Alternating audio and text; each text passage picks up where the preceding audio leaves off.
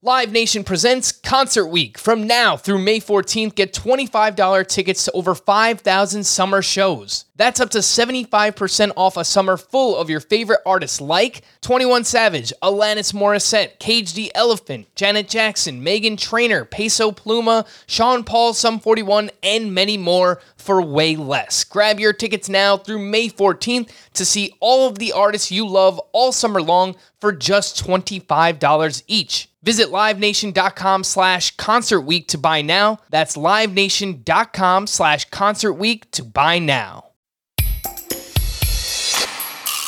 Domingo Santana, ooh, I wanna have ya. Tanaka's Fakakta, Jag like Michael Waka, Polanco and Franco. Where'd you go to get into first place? Check batted by data and swinging strike rates. Raisins are shriveled grapes. Here's Adam's happy place. Oh, hey there. Welcome to Fantasy Baseball today on another wonderful Kokomo Friday, August 28th. Frank Stanfield alongside Scott White, and I'm back.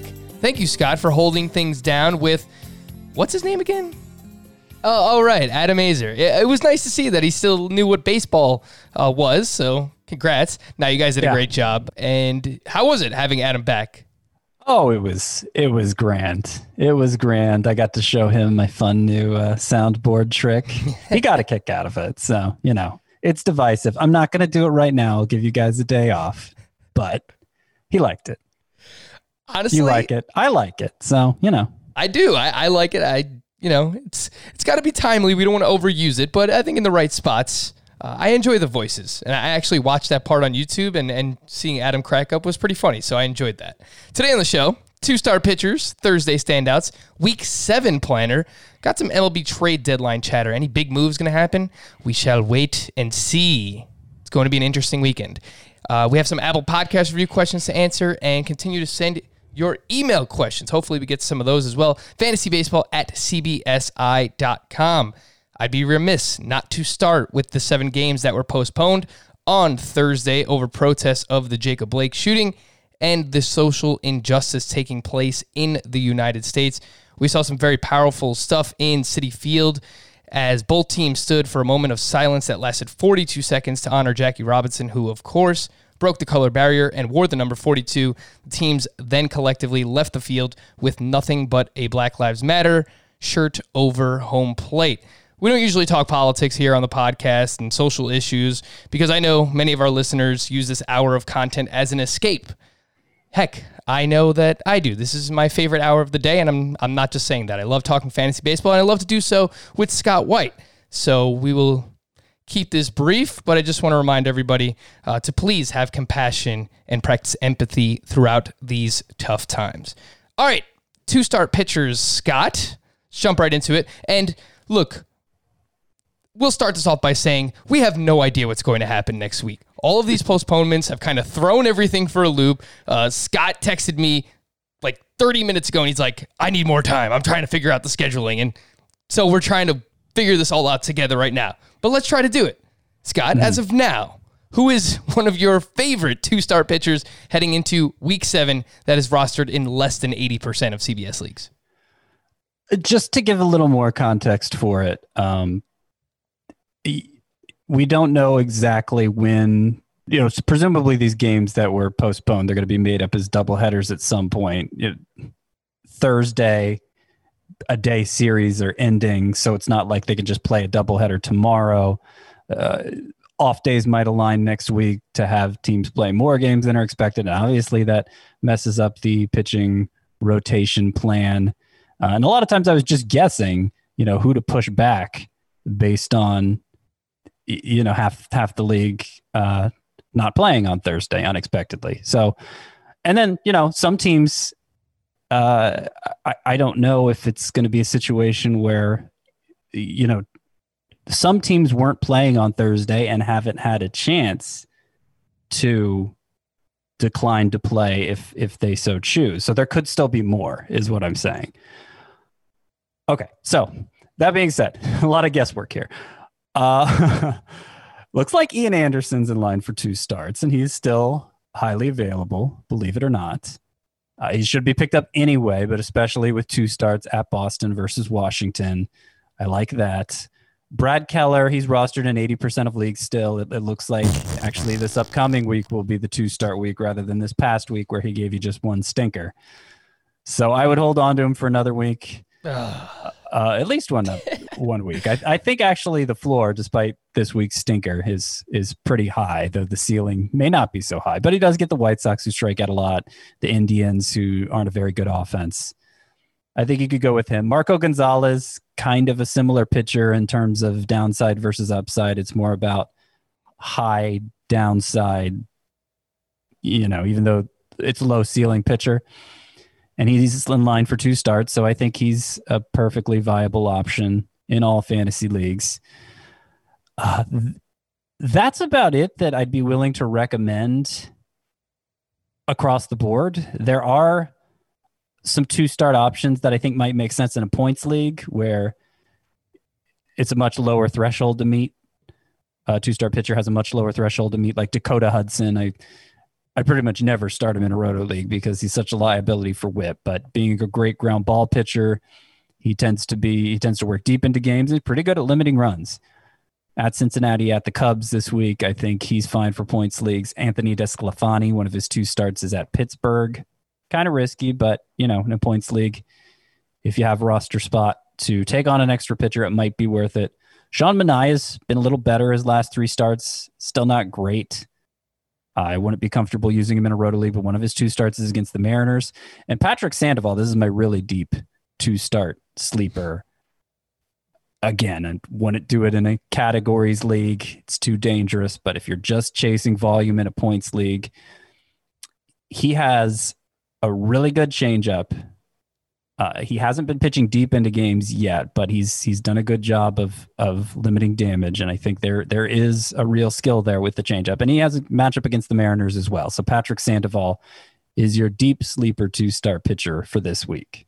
I will say one of those starts are against the Astros. Last time out against the Astros, 2 2/3, 7 hits, 5 earned, 2 walks, 1 strikeout. So he hasn't been great. He has a 6.75 ERA, but that's why Scott said only in deeper leagues. Again, that is Patrick Sandoval. So I guess Ian Anderson is really the top ad. He's just 51% rostered, and he should be added anyway.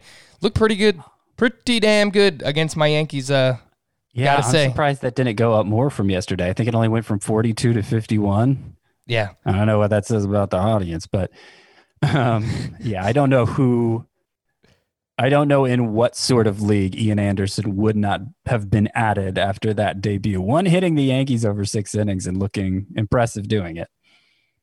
I agree. I think by the weekend, that number should be at least 70%. I feel like that would make a lot of sense. A name that I was looking at, I don't know if he's still going to have the 2-star week, but I'll just mention him anyway because he was pretty good on Thursday too. Kwang Hyun Kim, 53% rostered. He is at the Reds and at the Cubs, or was supposed to be, for next week. And I looked into those 2 matchups.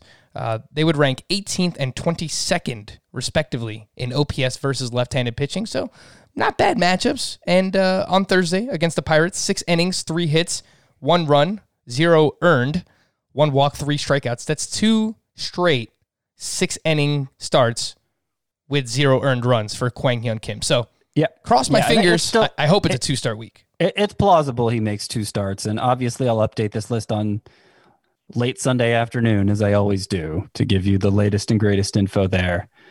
Kwang Hyun Kim is he's a good ground ball pitcher. He hasn't been missing many bats, but he has a high ground ball rate, a combined 1 walk over 12 innings in his past 2 starts. So if he's going to be a control pitcher and a ground ball pitcher, that's enough to work with, particularly when you're talking about a 2-star week, if it is a 2-star week, which right now I'm saying it's not, but it could be. If you're following along, again, it's a lot of moving parts, but that is Kwang Hyun Kim for the St. Louis Cardinals. All right, enough of this. Let's move on to Thursday. Oh my goodness gracious!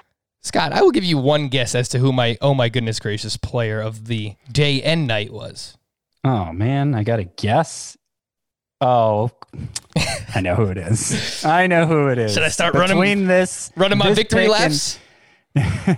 Between this pick and Jose Abreu last week, everything's coming up Frank lately. It's about, look, after all the apologies, Scott, I deserve this. Honestly, from Trevor Bauer, Tyler Glasnow, I've been apologizing left and right. Manny Machado, a triple dong over the doubleheader on Thursday. Entering Thursday's action, he was the number one third baseman in both head-to-head points and in roto leagues. Has been a bit of a letdown position this year, but I ain't taking anything away from my man, Manny Machado. He's also top 3 shortstop in both formats as well. I was actually talking to one of my buddies on Twitter, Mike Kurland, and he said he thinks Machado is back in the conversation as a late first, early second round pick heading into next year. We still have another month to play out here, Scott, but what do you think about that? It seems a little steep. That's a bold pick, Cotton. Let's see how it works out for him. Look, Manny Machado's striking out less than he was last year, and he has a much higher line drive rate than ever in his career. His line drive rate has actually been pretty low year after year, which is why once he got out of Baltimore, he started to look more like Mike Moustakas, I think, because the batted ball profile really did mirror Moustakas's. So, if that's an actual skill change and not just a small, the result of the noise of small sample size, small sample size noise, then Manny Machado, is probably back to being a stud. It's a little too early for me to go there, but it's not far-fetched. It's not far-fetched at all that he could have made the adjustments necessary to really stand out in his new environment. Not that he was a dud before, Mike Moustakas, at least in a normal year, Mike Moustakas is a quality fantasy option in his own right, just not the first or second round type that we always drafted Machado to be with the Orioles.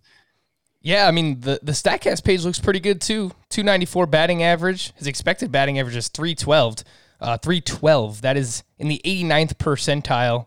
And the X-Slug, 83rd percentile. Barrel rate looks good. X-Woba, 86th percentile.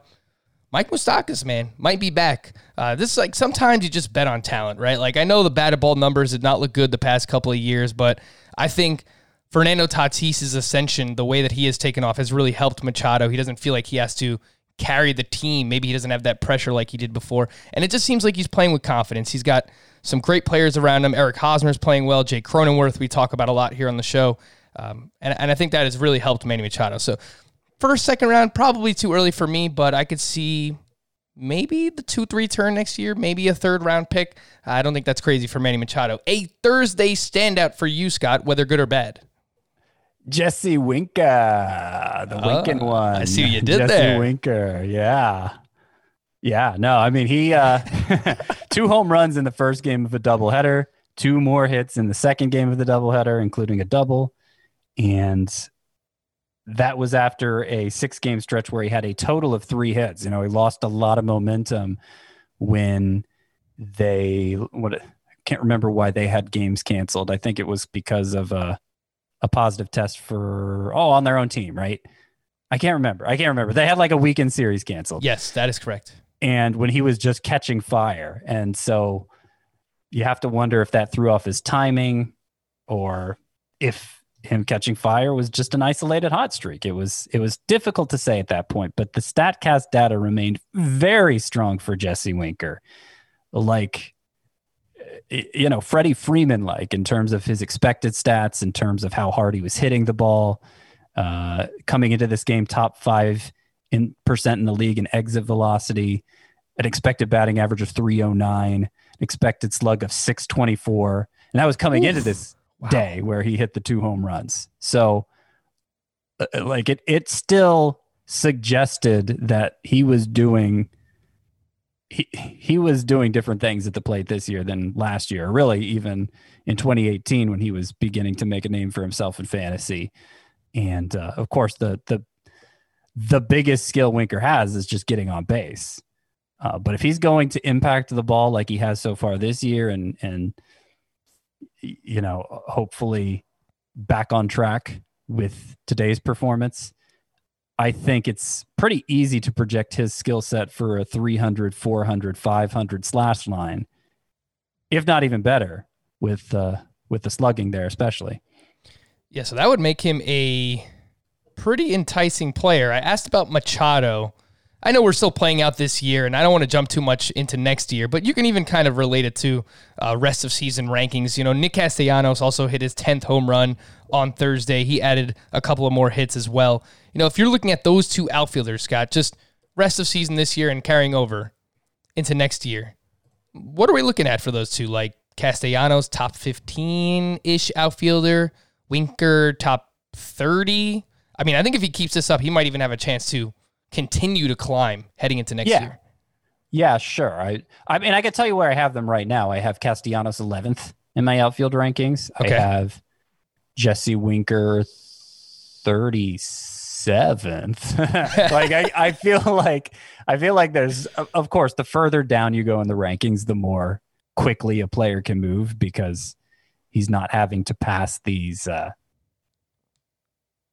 these stalwarts in fantasy. So it's just easier to move up the list. Like I have Ramon Laureano ahead of Winker right now. That could easily be flipped. JD Davis, Mark Canha, I like them a lot, but Winker could cruise past them, especially if he gets rolling again. But then you get into like Santander, Trent Grisham, Kyle Lewis, some of the biggest breakouts this year who have sustained it longer than Winker has. So, I mean, I think Winker, if he has the kind of slash line I'm talking about, if he has that at season's end, I think it's easy to call him a top 20 outfielder for next year. But I just don't want to get ahead of myself, which is also why I'm not ready to say Manny Machado is a third-round pick next year either. Yeah, exactly. We still have a whole nother month left, so let's see what happens. But I can easily see Winker moving ahead of this group of the other breakout names, inside that top 30 around names like Eddie Rosario, like Michael Conforto. I don't think that's crazy, and potentially even move ahead of them. So let's see what happens. Yeah. Like I have Jorge Soler 19th. Like if Winker has the kind of slash line, I suggest he might, that he's probably better than Jorge Soler. Fair enough. News and notes. This one hurts, man. The Dodgers placed Walker Buehler on the 10-day IL retroactive to August 23rd with a blister on his right hand. Not really much you can do. You're not dropping Walker Buehler. I guess just hope this gets better sooner rather than later. That sounds like a minimal stay to me. Yeah. And the Dodgers, of course, love to put pitchers on the IL. With blisters, too. Like, this is the classic Rich Hill right here. It would happen all the time. I mean, I'm sure, obviously, during a full-length season, we presume they're doing it to limit pitchers' innings, and that wouldn't be the case here. It's probably, they realized Walker Buehler would have to skip his next start, so let's just play it safe and put him on the IL. That's what I'm assuming happened here. And Tony Gonsolin, they're calling him back up to start Sunday, I believe. And there's a good chance he'll make another start this upcoming week. And he's actually somebody you might want to consider as a one-start sleeper. If you need one, his matchup would be against the Rockies, but in Los Angeles. Yeah, so that's not a bad look. Tony Gonsolin, 29% rostered, 14 2/3 innings this season. He is yet to allow a run. Again, he is pitching this Sunday against the Texas Rangers. So pay attention to that start. And if it looks like he's good to make another start, then yes, you definitely want to get him on your team as a streaming pitcher heading into next week. Speaking of the Dodgers, they recalled Gavin Lux as the 29th man for their doubleheader Thursday. This is just the ultimate tease, huh, Scott? Because it's like they called him up. They treat him like he's just that guy that you just call up for a double hitter, right? Like some random scrub. Meanwhile, he's one of the top prospects in baseball. He was sent down right after the game. He went 0 for 3 with 2 strikeouts. People keep asking, do we hold on to Gavin Lux? What do you think, Scott? Well, how badly do you need a second baseman? And would you be inclined to stash a prospect normally? Because with all the prospect call-ups we've seen already, like he's about the best of what's left. We're kind of running out of stashable prospects. He's on the short list of them at this point. So, like a 12-team league where every team rosters 21, 22, 23 players, you probably don't need to hold on to them, but anything deeper than that, somebody in your league is going to want to stash him, I think. Yeah, I agree. I think in a roto league, any league that has a middle infielder, a second baseman plus a middle infielder, you should probably continue to hold Lux there. But standard head-to-head points, redraft, 5 bench spots, only start 1 second baseman. I don't think that you need to hold Lux. And it goes without saying you have to hold him in keeper and dynasty leagues. We have trades. The Blue Jays have acquired right-handed pitcher. I don't know why I say that. I just copy and paste these notes in here and it says RHP, and sometimes I apologize. Taijuan Walker from the Mariners. The Blue Jays have acquired Taijuan Walker for a player to be named later and cash consideration. Scott, does this matter?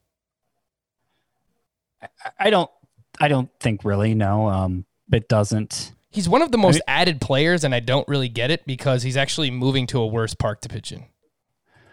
Yeah, I don't know if that's a reaction to this trade as much as it is just the way he's been okay. Yeah, he has been 4 ERA and 5 starts, 107 WHIP, a little less than a strikeout per inning. Not with a lot of swings and misses, so I'm skeptical of it. And 3 of his 5 starts were in Seattle, which is a very good place to pitch. 2 of his 3 road starts were pretty bad. Oh, I'm sorry, only 2 road starts. One of them was pretty bad, and one was his worst of the season. One was good in Texas. So, I don't know. I don't have a lot of confidence in Taijuan Walker. This gives me less confidence in him. I'll just leave it at that. Well, what do you think about this name, Scott? I just pulled up the most added list on CBS. Would you rather own Taijuan Walker or, we haven't mentioned this name yet, Michael Pineda, who is 14% rostered? Now, this is a very sneaky ad because he was suspended to start the season to this point. He has been pitching at Twins camp, and he is set to return next week. So he is widely available. Would you be looking to add Michael Pineda right now, Scott? It is a sneaky ad. So what day specifically is he eligible to return? Expected to join Minnesota's rotation next week. Doesn't say. It doesn't say exactly, no. Yeah, I saw somebody do this in the podcast league, and I was like, oh, I wish I had thought of that. Because Michael Pineda was on a nice run at the end of last season. He had changed his pitch mix. I think his changeup, which he'd been working on for years, had finally reached a point where it was really fleshing out his arsenal. And he's somebody who can pitch deep into games with consistency. I don't know if we can count on him being stretched out. And, with only 1 month to go, not a lot of time to do that on the fly. But I mean, it's worth a shot at a position where I'm sure you're just hoping you can find something else that can help you down the stretch. My hope is that he's been pitching at the Twins alternate site, and that has allowed him to be stretched out. And, they might take it easy his first start or so, but that is the hope. Scott, is he behind names like Ian Anderson, the new age Stallions, Eliezer Hernandez, Sixto Sanchez? Is Michael Pineda behind those guys? Yes, but probably not far behind him. Just to give you actual numbers, his last 11 starts last year, Michael Pineda had a 2.76 ERA, a WHIP that was just a little over 1, and 73 strikeouts and 65 in the third innings. I mean, he was looking like a good strikeout pitcher too. So he had figured something out, and I was attributing it to the changeup. Remember the name if you are desperate. Michael Pineda. The other trade of the day, the Rays acquired outfielder Brett Phillips from the Royals for shortstop prospect Lucius Fox. I don't really get it. I don't think it matters for fantasy, but I never bet against the Rays when it comes to trading. Charlie Morton was scheduled to throw 25 to 30 pitches over 2 innings Thursday, and that session went well. Manager Kevin Cash called the sim game, quote, a big step in the right direction despite his positive progress. It still remains to be seen when the pitcher could return to the starting rotation. The Pirates placed Colin Moran on the 7-day concussion injured list, retroactive to August 24th, and the Pirates placed Keone Kela on the 10-day IL, retroactive to August 24th, with right forearm tightness. Richard Rodriguez picked up a save on Thursday. It was his second save of the season. He did allow 2 runs. Only 1 of those were earned. He is 7% rostered. So, Roto Leagues, go out and grab Richard Rodriguez? Yeah, I would think so. It was a shaky outing. Nick Turley got a save in the second game of the doubleheader. I assume I assume Rodriguez just wasn't available for that game. And Nick Turley's not really anybody should be interested in anyway. I might, you know what? Richard Rodriguez. If you're really hurting for saves in leagues where they gobbled up right away, then he needs to be picked up too. I was hoping you didn't look at the box score for that game. I was going to ask if you thought Nick Turley was an actual Pirates reliever or an FBT listener. Yeah, well, sorry to spoil your game, Frank. Yeah, way to do your job, Scott. Stop looking at box scores. I'm going to expand that, by the way. It's not just Rays relievers. We get so many ridiculous relievers that just get saves. I'm going to expand it to like any team. Continue to send those in. We already have a few in the inbox. Thursday standout, Scott. Some other names that were interesting to me. Some Pirates. Will Myers, low-key, has been pretty good this year. He had a walk-off home run in game 1 of the doubleheader, his 8th homer of the season. He is batting .274 with a .943 OPS. Your boy, Jake Cronenworth, 4 more hits over 2 games. He is batting .360 with an OPS over 1,000. He is 65% rostered. That probably could still increase a little bit more considering his triple versatility. Again, that is Jake Cronenworth. Scott, let me ask you, would you start him over... I was going to save this for later, but it's like part of our Week 7 planner. Benching Josh Bell. Would you bench Josh Bell for Jake Cronenworth next week? Not only would I've done it, which is as much to do with my enthusiasm for Cronenworth as Josh Bell's struggles. Fair enough. Sticking with the Padres, Garrett Richards was at home against the Mariners, and he got destroyed. He only recorded 2 outs, 4 hits, 6 earned.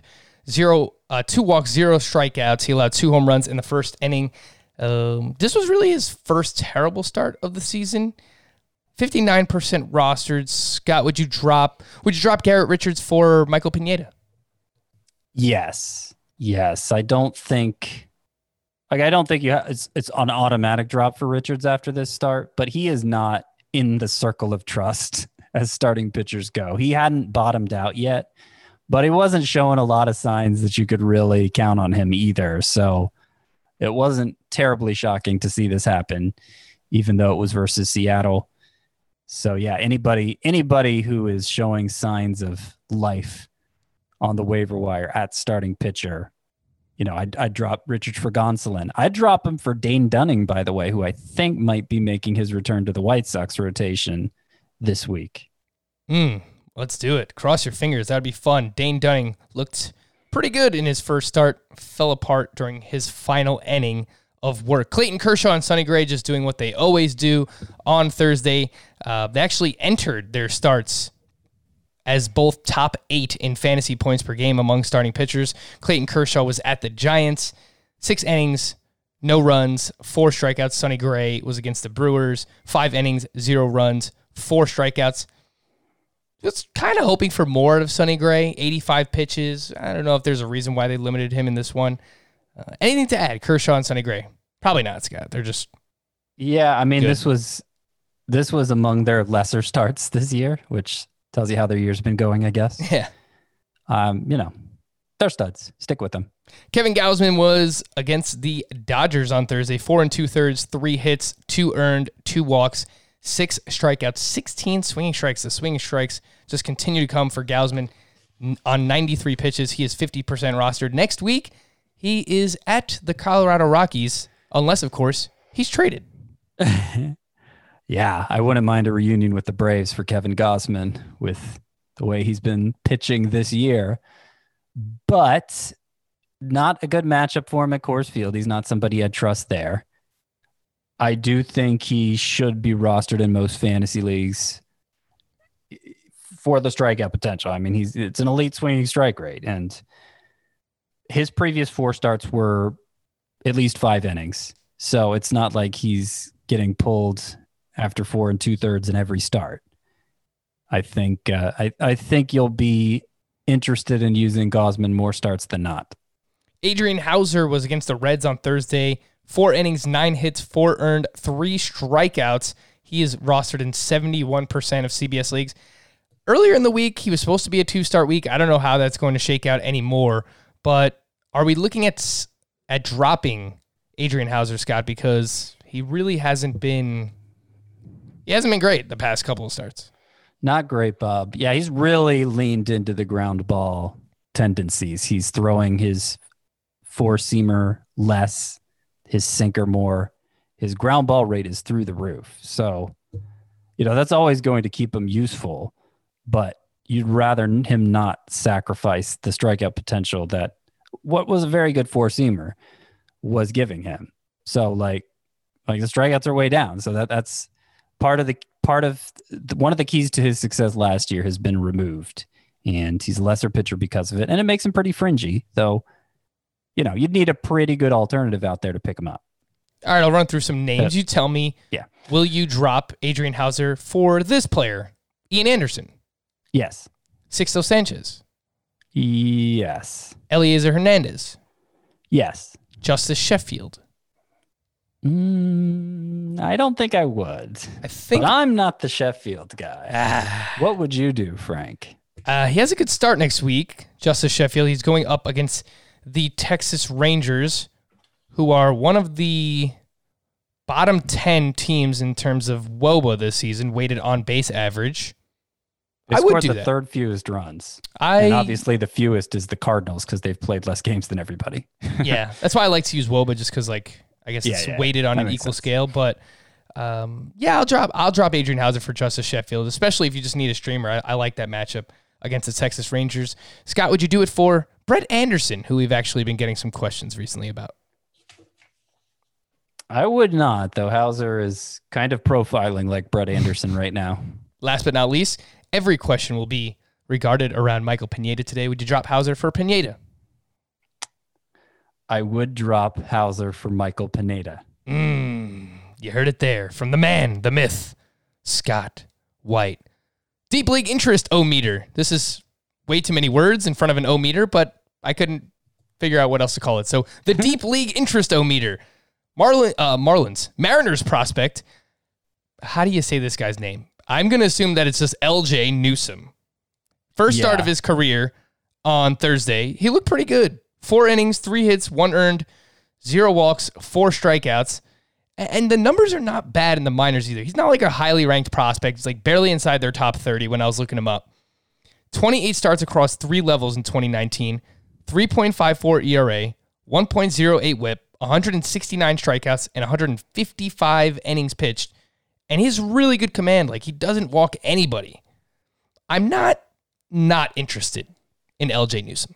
It's elite control. It is an example of a player who has one thing he does exceptionally well. And could that be enough to elevate him to relevance, even though skills-wise he rates pretty poorly at everything other than that, other than the control?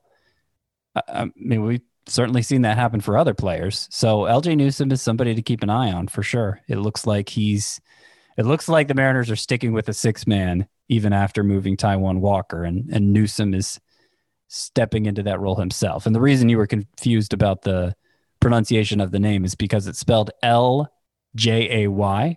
Yeah, like that's his first name. That's it.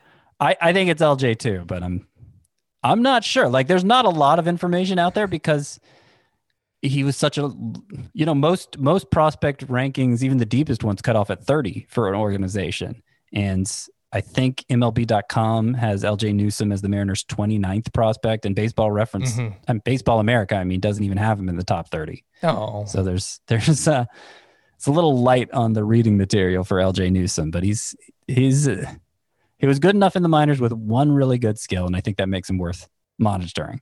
Sam Haggerty, who played left field for the Mariners on Thursday, has hit a hit in all 8 games this season, is batting .303. Minor league numbers are pretty bad, but he does steal a lot of bases.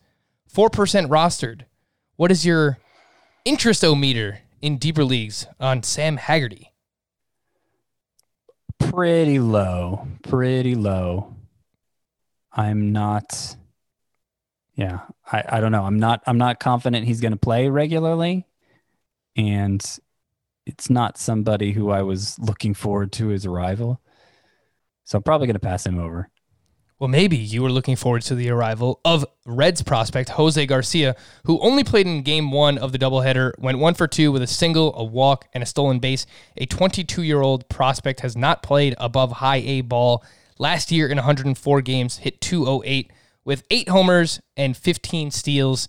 He is 7% rostered and has 7 games next week. So, Jose Garcia, what is your interest-o-meter in deeper leagues, Scott? Now he's a genuine prospect, so I'll give him in deeper leagues like a 7 maybe. He got a lot of helium in spring training. He was playing a lot. He hit a few homers. The scouting report on him, at least Baseball Americas, don't actually give him a high grade for power. They mostly value him for his defense. So I don't know if that's a skill that suddenly developed for him and has made him a much bigger prospect overall, because there were definitely some within the fantasy baseball community getting really high, getting really excited about Jose Garcia in a way that surprised me. So now he's up. Now looks like he's going to be the Reds' everyday shortstop with Freddie Galvis going to the bench. So let's see how that goes.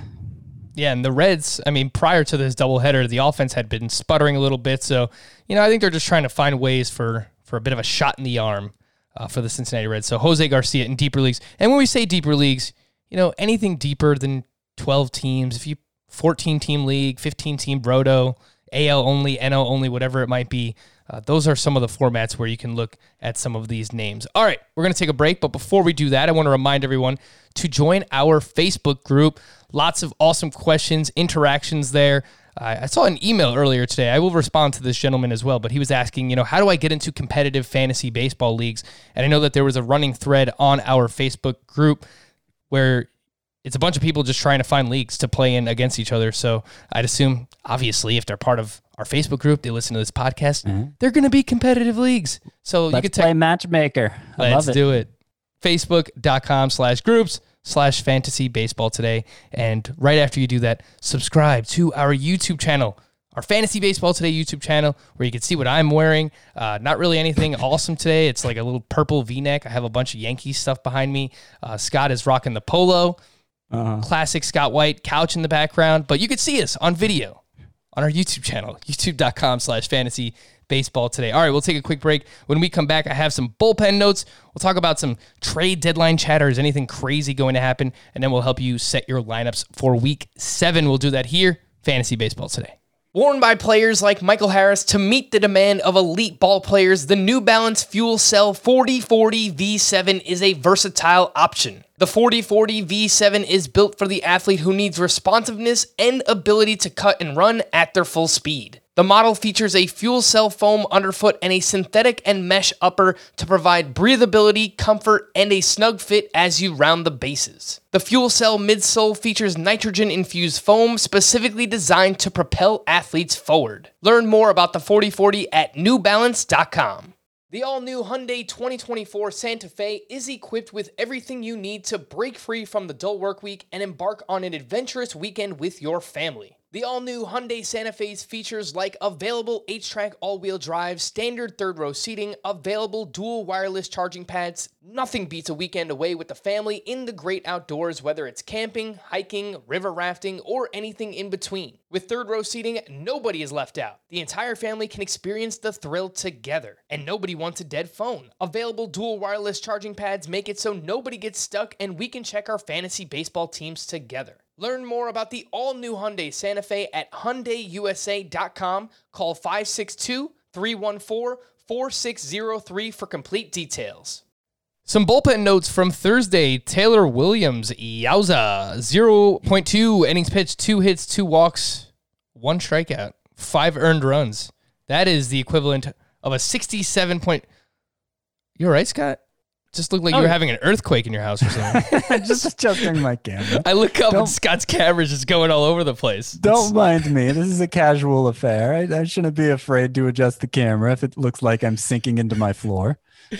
Taylor Williams had a 67.5 ERA and a 6.00 whip on Thursday for those in Roto Leagues. So you hate to see that. Is there anyone that we should be looking at in the Mariners bullpen behind Taylor Williams, Scott?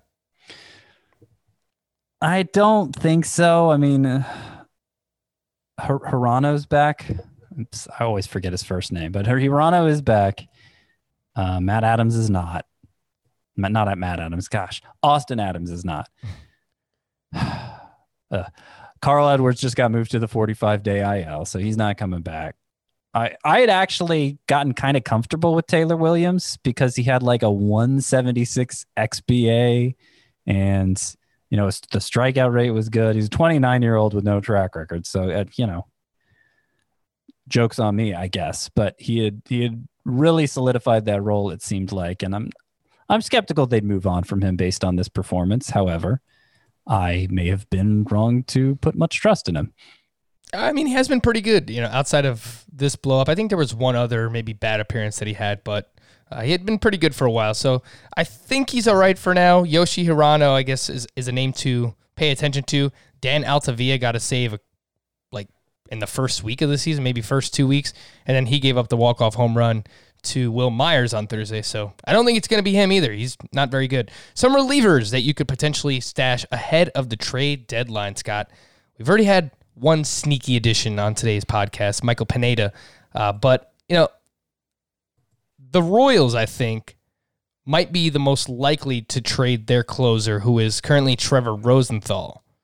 If they did that, who would you foresee being the next man up? Would it be Scott Barlow, who has pitched very well, or even Josh Stallmont, who has been very good also?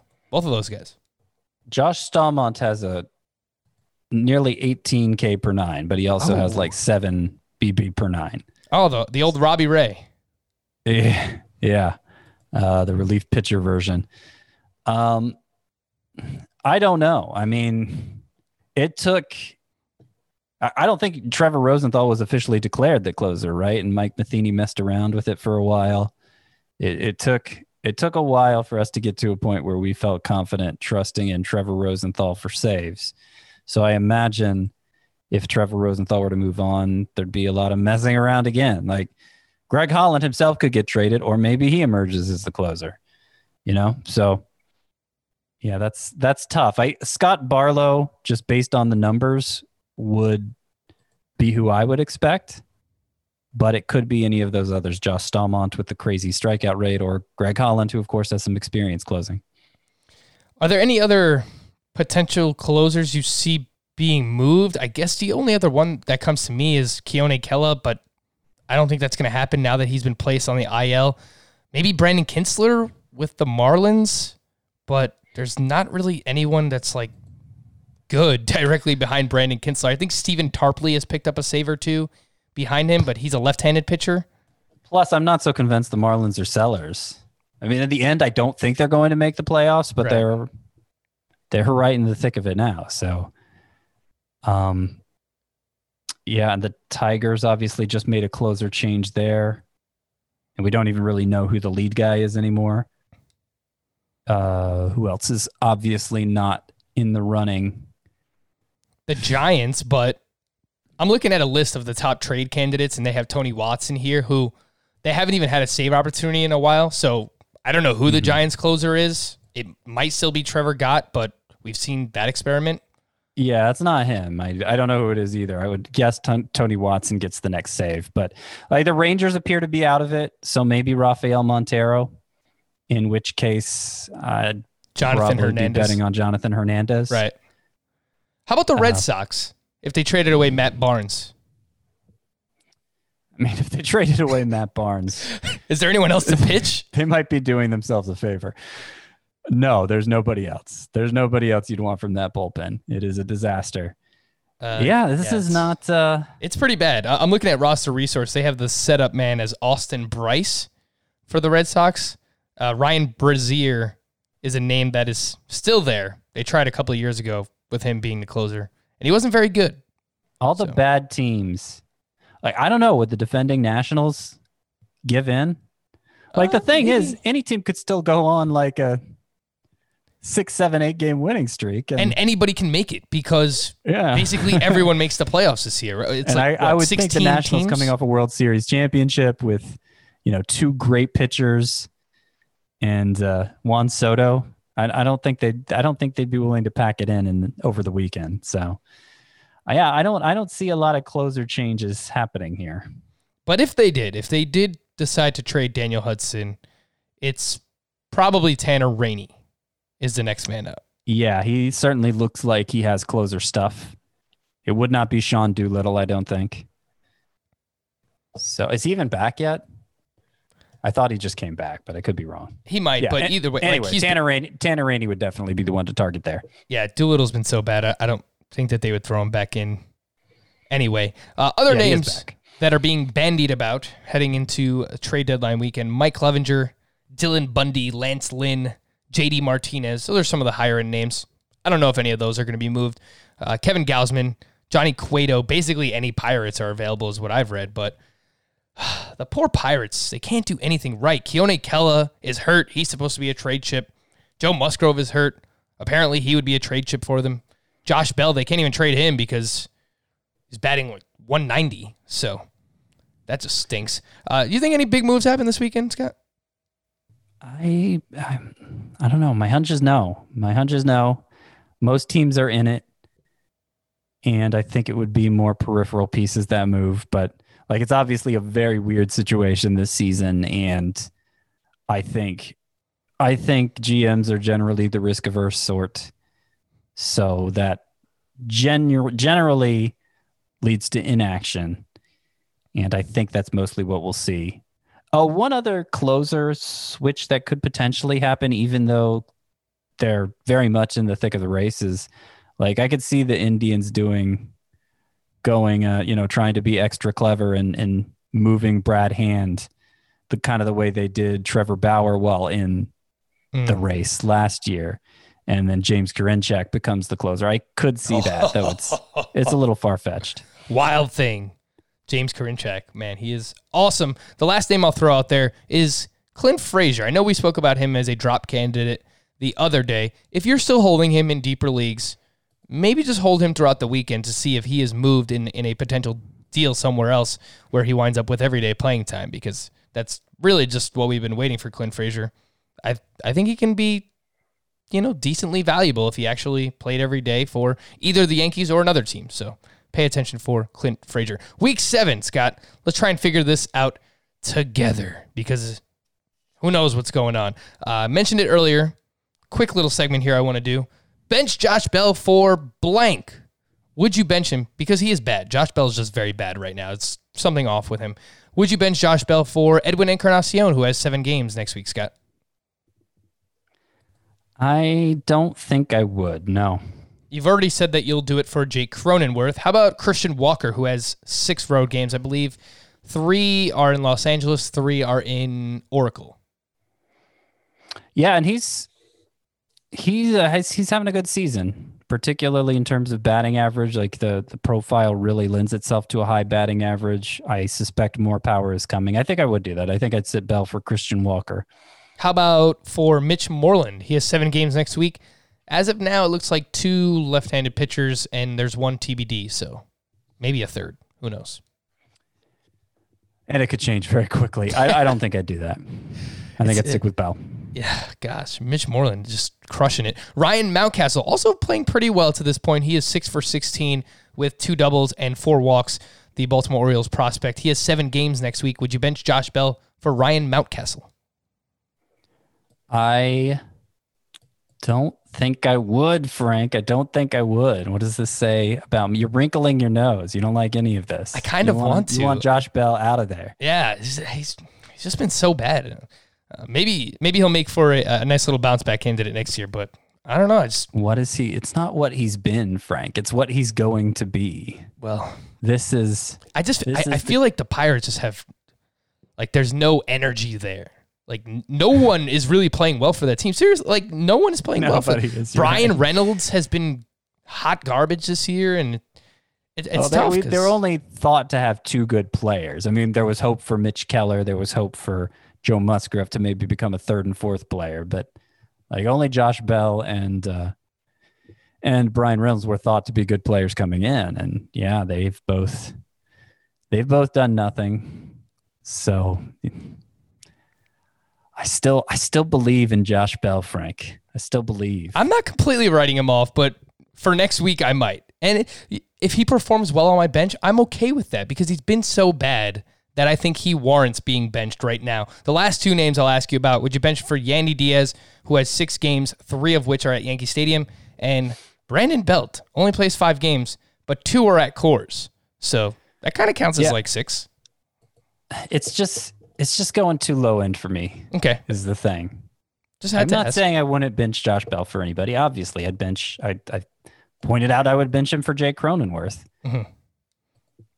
And right. I don't know. I mean, there's probably not much excess out there at first base because there have been so many underachievers at the position in the early going, including Josh Bell. But let me see here.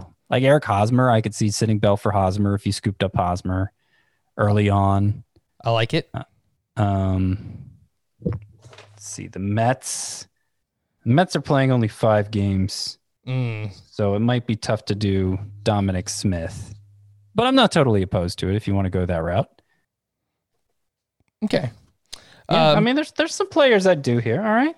Yeah. It looks like the Marlins only have 5 games too. I don't think I'd sit Bell for Aguilar because of that. I agree with that. So Scott would bench Bell for Cronenworth, Hosmer, Christian Walker. I agree with all 3 of those, and I will add Ryan Mountcastle on top of that because I'm Mountcastle on top. I am Ryan Mountcastle's biggest fan. All right, bad offenses that you want to stream your pitchers against. These are teams that are in the bottom 3rd in baseball in WOBA, weighted on base average.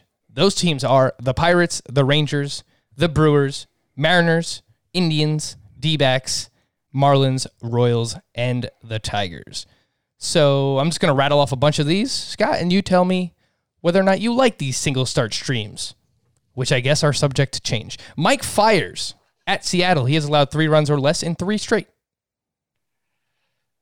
I don't hate it, though you're always playing with fire.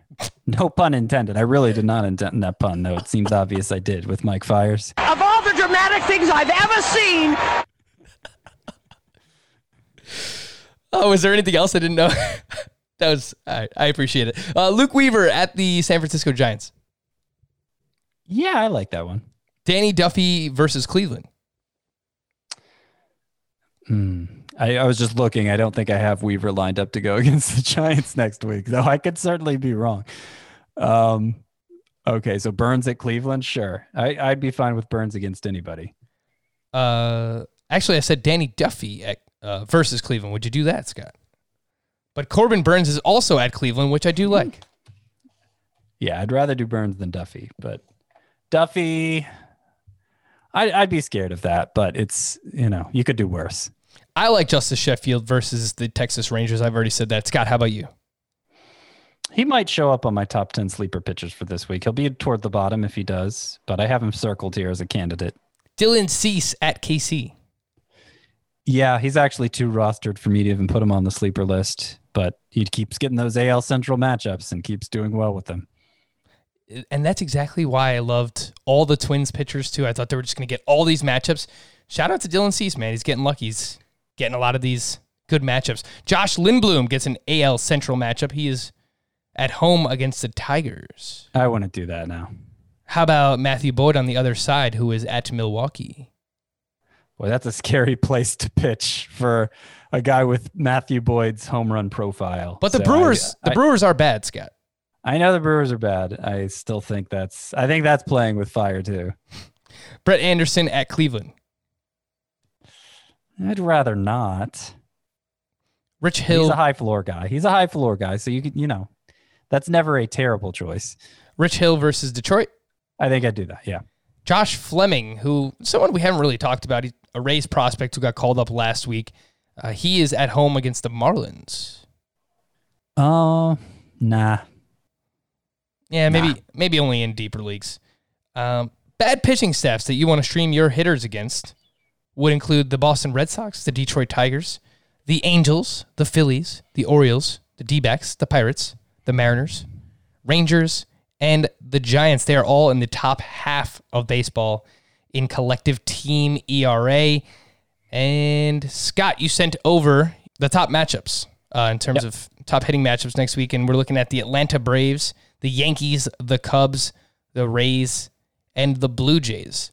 Are there any Reds and the Blue Jays, not the Rays and the Blue Jays? Yes, the Reds. The Reds Yes. and the Blue Jays. Any fringy type players, and we can kind of talk this out together on those collective teams that you might like.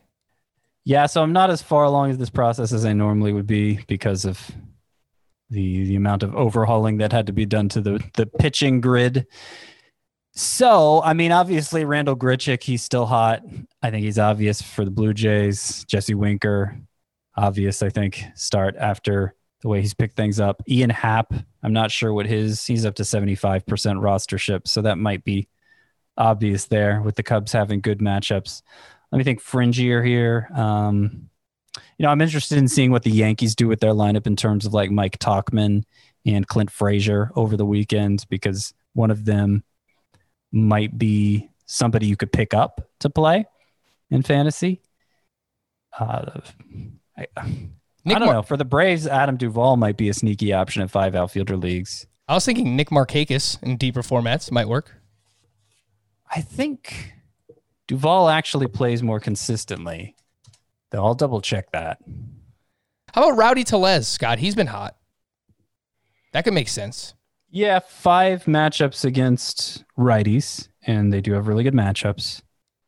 Yeah, it's definitely a deep league play. I'm not a big Rowdy Tellez guy, especially, it might end up being more than 2 left-handers that they face. But sure, as a deep league play, I could see that.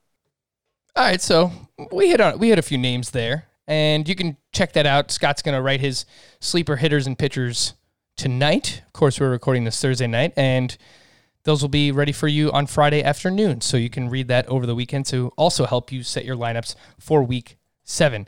All right, Scott, 10 questions in 5 minutes. Adam told me about this, and he says that it has worked in the past, so I'm going to trust him and see if we can pull this off. Are you ready? I've got the timer ready. Try it, sure. All right. Boom, let's go. This is from our Apple Podcast review from Jeruvis. Dom Smith or Alec Baum rest of season. How about in Dynasty? I'm going to say that's Jeravis, and I'm going to say Dominic Smith for the rest of the season, Alec Baum for Dynasty. This one's from B. Higgs 4. Grade the trade in a Dynasty league. Give Max Scherzer $45, Kyle Hendricks $25, Drew Pomeranz for $1, get Luis Castillo for $11. He only said Arias. I'm going to assume it's Julio Arias for $6, Kenta Maeda for $1. So a couple of expensive pitchers in Scherzer and Hendricks giving up in a Dynasty league to get Maeda, who's better than Hendricks, at $1. Yeah, it's going to be hard to keep Scherzer at that. Oh, man, you're getting 3 cheap pitchers. Luis Castillo at 11, Arias at 6, Maeda at 5. I love this. That's easy. That's an A+.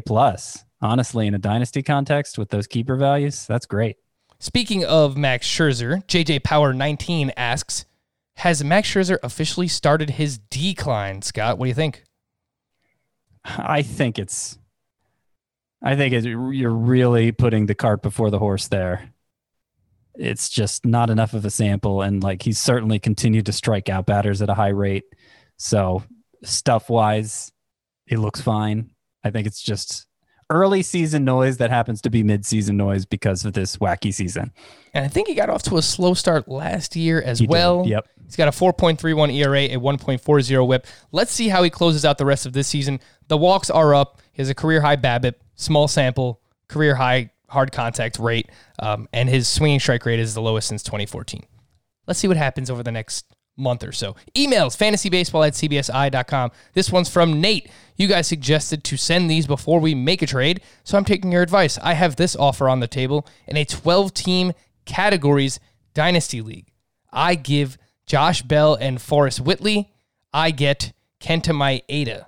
Salaries of both sides are equal. Josh Bell and Whitley for Kenta Maeda, Scott. Maeda's kind of an older guy for a Dynasty League. If you're playing for this year, you have a chance to win it all. I think this is a trade you can justify. If not, though, I don't know. I'll give it an even C. If it's a grade they're looking for, yeah, I'll give it a C. This one's from Doug. Would you drop Masahiro Tanaka for Eliezer Hernandez? Yeah, Tanaka's not in the circle of trust for me. I'm not saying Hernandez is, but he's showing clearer signs of dominance than Tanaka is. This one's from Parrots. 12-team head-to-head points league. Would you drop Ross Stripling for Brett Anderson? I don't know. I guess. I think Brett Anderson's more usable now, but it's not somebody you're going to miss too badly either. From Matt, dear Joe, John, and Ken. I looked this up. I couldn't find anything. Does anything come to mind for you, Scott?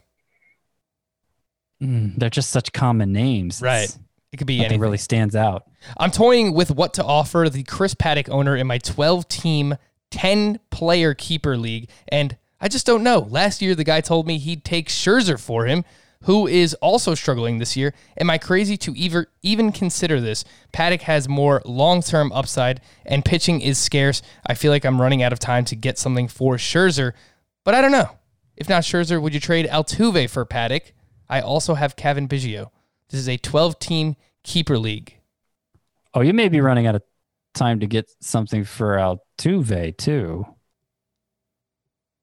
I mean, Scherzer's definitely older, but like, I don't know. I still think Scherzer's good. There's not any real evidence to me that he's less than good. So I think he'll hold his value into the offseason, and Altuve may recover, but I'd rather have the high-end pitcher than the high-end hitter, especially if you already have second base accounted for.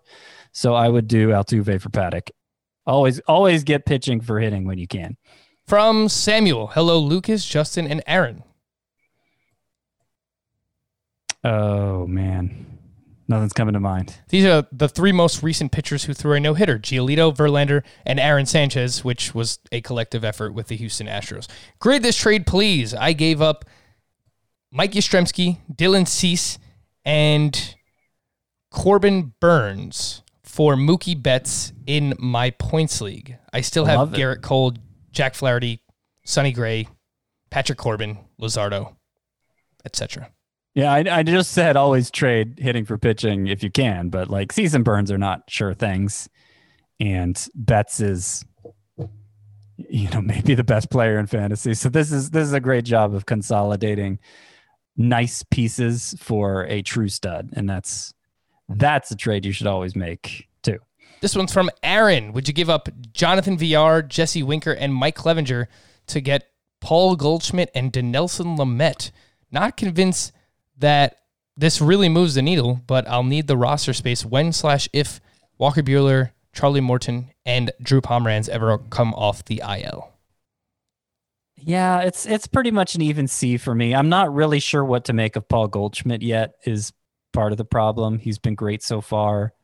Seems like he's really selling out for contact at the expense of power, but the power's been there enough that maybe maybe in the long run he won't end up shedding that much. I don't know. It's still kind of a small sample for him, obviously.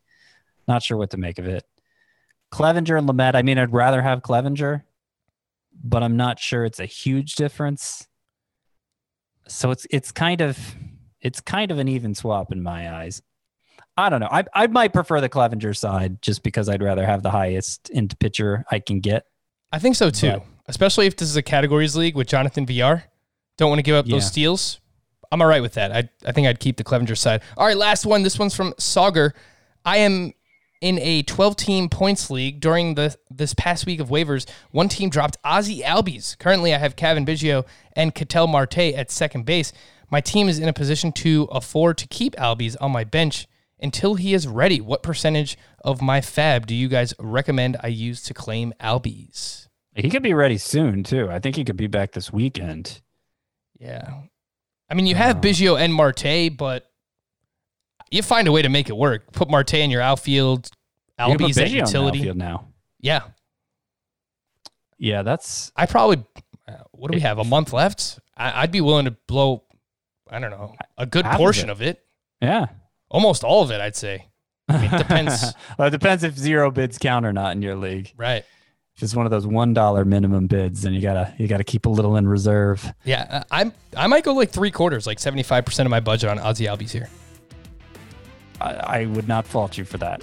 Alrighty, that's it. Another week in the books. He is Scott. I am Frank. Thank you all for listening and watching Fantasy Baseball today on our YouTube channel. Have a fantastic weekend. We'll be back again on Monday. Bye-bye.